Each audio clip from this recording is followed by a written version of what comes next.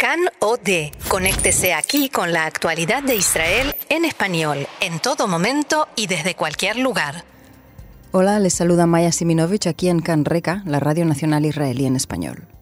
Hoy vamos a hablar de un tema muy interesante, muy estudiado, muy academizado, el ladino. Y querríamos saber también si es un idioma que se habla tanto como se estudia. Hemos invitado a estar con nosotros al profesor Eliezer Papo, que es el presidente del Centro del Estudio del Judeo Español en la Universidad de Ben Gurión, llamado Moshe David Gaon. Hola, Eliezer. Sí. Buenos días. Hola, buenos días. Lo presenté un poco abruptamente. ¿Es verdad que el ladino se estudia mucho y se habla poco o es solo un rumor?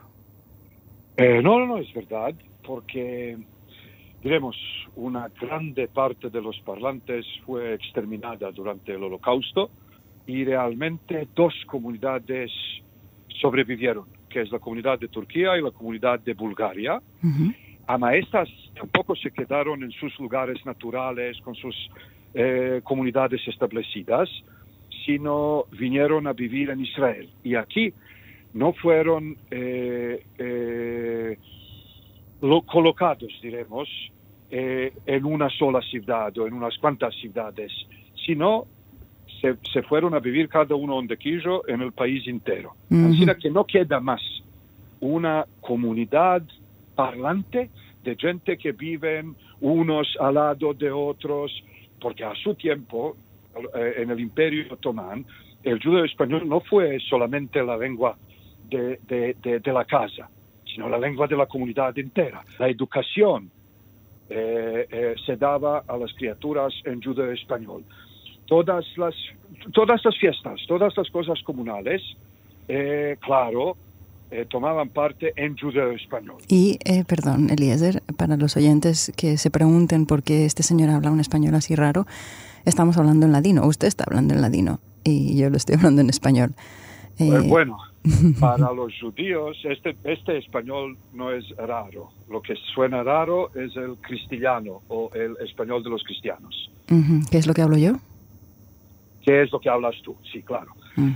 Porque los sefaradín preservaron mejor a los rasgos fonéticos del español, preservando todavía las tres fonemas, que todas las tres en español moderno, o en español de España, o en español de los cristianos, fueron reducidas a una sola. Así que nosotros seguimos diciendo je, como en la gente, y semejante, o judío, o judeo español. Uh-huh. Nosotros seguimos diciendo sh, por ejemplo, uh-huh. o enjuagar las manos. También continuamos diciendo je, como hijo y mujer y hoyo y tal y cual. Todas esas tres en español de España fueron reducidas a una sola, je, y esto es lo que suena raro. ¿Usted cómo aprendió el ladino? ¿Aprendió en casa? Sí. No hablando con los genitores, sino más con mi nona y con su hermano y su hermana. O sea, no hablando con sus padres, sino con sus abuelos. ¿Y cuándo empezó su interés por querer preservarlo? Bueno, fue una cosa normal y natural de hablarlo en una cierta medida. Y desde siempre quería saber más, así que desde chico me asentaba al lado de los viejecicos, demandándolos todo tipo de expresiones y refranes y cómo se dice esto y cómo se dice aquello. Uh-huh. Muy poco científicos, sino solamente por una sed por ciencia. Y después, al llegar a Israel, aquí por razones nostálgicas empecé a buscar otros parlantes y salió que hubo muchas reuniones en aquel tiempo, en los años 90, cuando yo llegué. La más grande parte de la gente eran muy aedados. Eran muy viejitos, dijo. Sí, diremos, tenían 70 y 80, yo tenía 20 y pico. Uh-huh. Tomó mucho tiempo hasta que decidí de dedicarme académicamente a la recerca del judeo español. Usted vino de Sarajevo, ¿sí? Sí, en 1991... Con 22 años, sí. El ladino, a veces hay una concepción que es un idioma que se quedó congelado, como si fuera el origen del español o el español aquel medieval, que después el español sufrió, o el castellano sufrió todas las modernizaciones. ¿Es verdad o el ladino no se quedó congelado y también ha ido cambiando? Es una tontería, ninguna lengua no se puede quedar congelada. Lengua es un organismo vivo y cada lengua sigue desarrollándose. Lo que pasó, o lo que pasa realmente, es que en contactos con hispanoparlantes, los sefradim, en lugar de usar toda la riqueza que el léxico y la sintaxa del judeo español ofrecen, limitan al judeo español en sus contactos con los españoles, para que estos los entiendan, y limitan a su judeo español solamente a su base ibérica. Y entonces a los parlantes del español moderno les parece que es un español antiguo, preservado y que lo sé yo. Entiendo. Entonces por esto, siendo que hablamos con vosotros un judeo español limitado, a vosotros os parece que es congelado. No pensé que nuestra conversación sobre el idioma fuera a ser tan connotativa, pero ha acabado siéndolo. Bueno. ¿Y qué habría que hacer para que la gente hablase más ladino? No se puede hacer nada. No se puede hacer nada. Hay hablar y hay hablar. Para que la gente en Israel, y no solamente los sefaradim, y tampoco existen en Israel hoy en día unos sefaradim que se casan entre sí, no se casan con los ashkenazíes, y no se casan con los orientales, y no se casan con los etiopios, y no sé qué. Existen solamente israelíes de origen sefaradí al lado de israelíes de otras orígenes. Y la comunidad sefaradí está totalmente asimilada a la sociedad israelí. Ahora, la sociedad israelí no tiene ninguna razón en el mundo de dejar de hablar hebreo y pasar al español o al judeo español.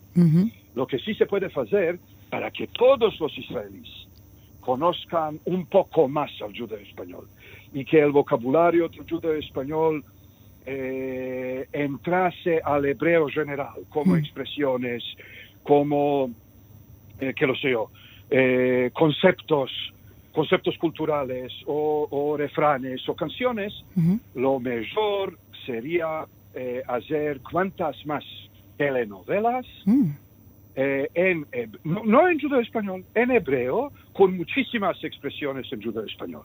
Wow, ¿Por qué? Eso es un startup. Porque las telenovelas mexicanas o españolas propias hicieron mucho más por la lengua española que la Academia Real desde el día que fue fundada hasta el día de hoy. Para la difusión de la lengua no hay cosa más mejor que una telenovela. Ahora, esto claro no causaba que los parlantes del hebreo empiecen a llamarse parlantes del judeo español. Aún así les entraba mucho, y esto es lo único que se puede hacer. Si los judíos que fueron expulsados de España, en aquel entonces, en el cabo del siglo XV, vinieran a un país nacional, ellos propios se olvidarían de su judeo español inmediatamente. Lo bueno, desde el punto de vista de la lengua, fue que vinieron a un imperio, y este imperio, que se llamaba Imperio Otomán o Imperio Osmaní, no tenía una lengua nacional, porque no era un país nacional. Ahora, cada grupo etnoconfesional hablaba su propia lengua.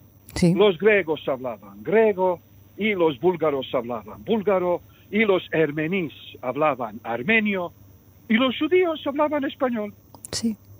Y en el momento cuando se deshizo esta imperia, empezaron los problemas del judeo español, porque tanto antes del Holocausto los judíos fueron gradualmente asimilados a los países nacionales que fueron establecidos en lo que se llama Europa turca y semejante. Entonces, para que el judeo español viva, había que expulsar un nuevo grupo de judíos de España y que estos llegasen a un imperio que no tenga una lengua nacional.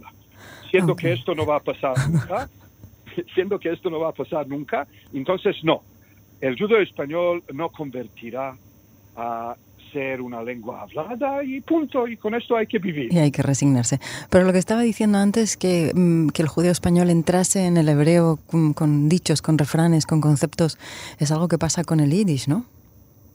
Sí, pasa con el yiddish y mucho más que con el ladino o con el judeo español. Antes que todo hay que entender que también hay palabras judeo-españolas que hacen parte del hebreo. Hay expresiones judeo-españolas calcadas, quiere decir traducidas al hebreo palabra por palabra. ¿Por ejemplo? Por ejemplo, hay que decir primero cómo se dice en hebreo. En hebreo se dice, Azov otcha mimenu, lo tetse mimenu rosh. Allora, Azov otcha mimenu no significa nada. En hebreo, cuando intentas de entenderlo palabra por palabra. Azov otcha mimenu. Ama es una traducción del judeo español, desvachéate de él.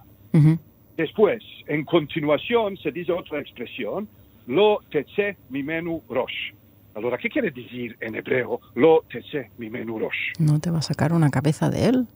Sí, esto quiere decir, no vas a rehuir guerreando contra él. ¿Rehuir es? Rehuir quiere decir, sí, rehuir, así se dice en judeo español. Pero en español cristiano, ¿cómo se dice? Para que yo entienda.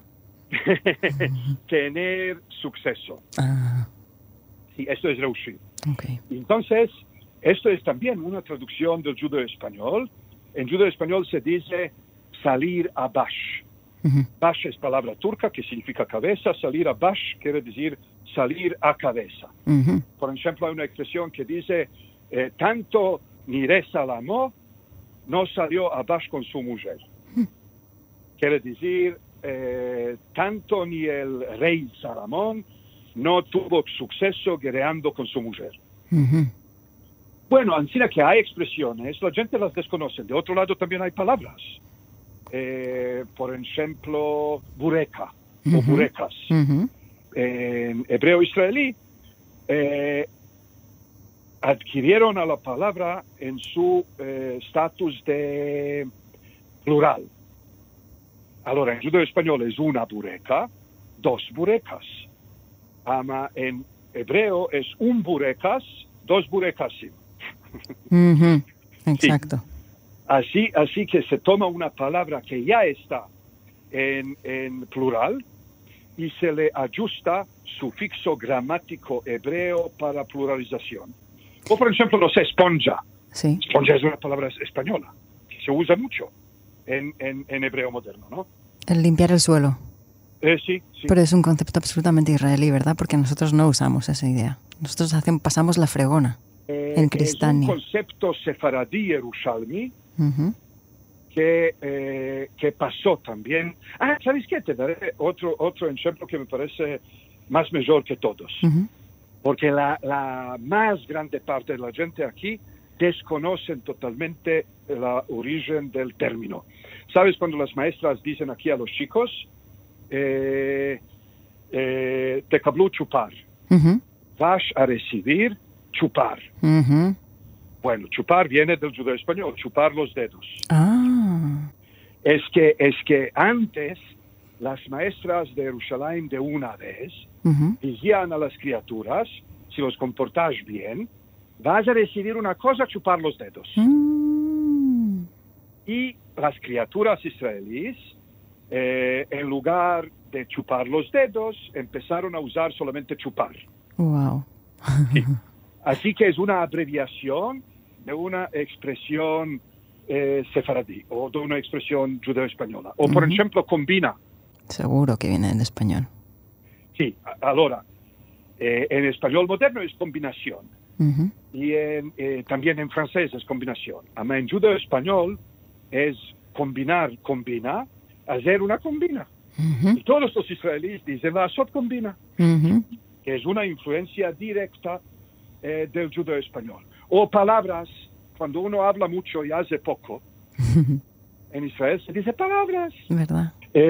O también rosh calabaza, quiere decir cabeza de calabaza, que quiere decir una persona que entiende muy poco. Yo pensé que tenía que ver con el color de pelo. No. Viví Uno engañada. que no entiende mucho En judeo español se dice o cabeza de calabaza Ujú.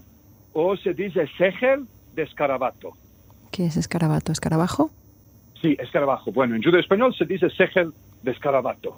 Ahora, lo que entró al hebreo es solamente cabeza de calabaza y se dice o rosh calabaza Ujú. o en traducción total, rosh glart. Sí, eso sí lo había oído. Eliezer, ¿usted habla de judeo español en casa? Bueno, como mi nona murió Ujú.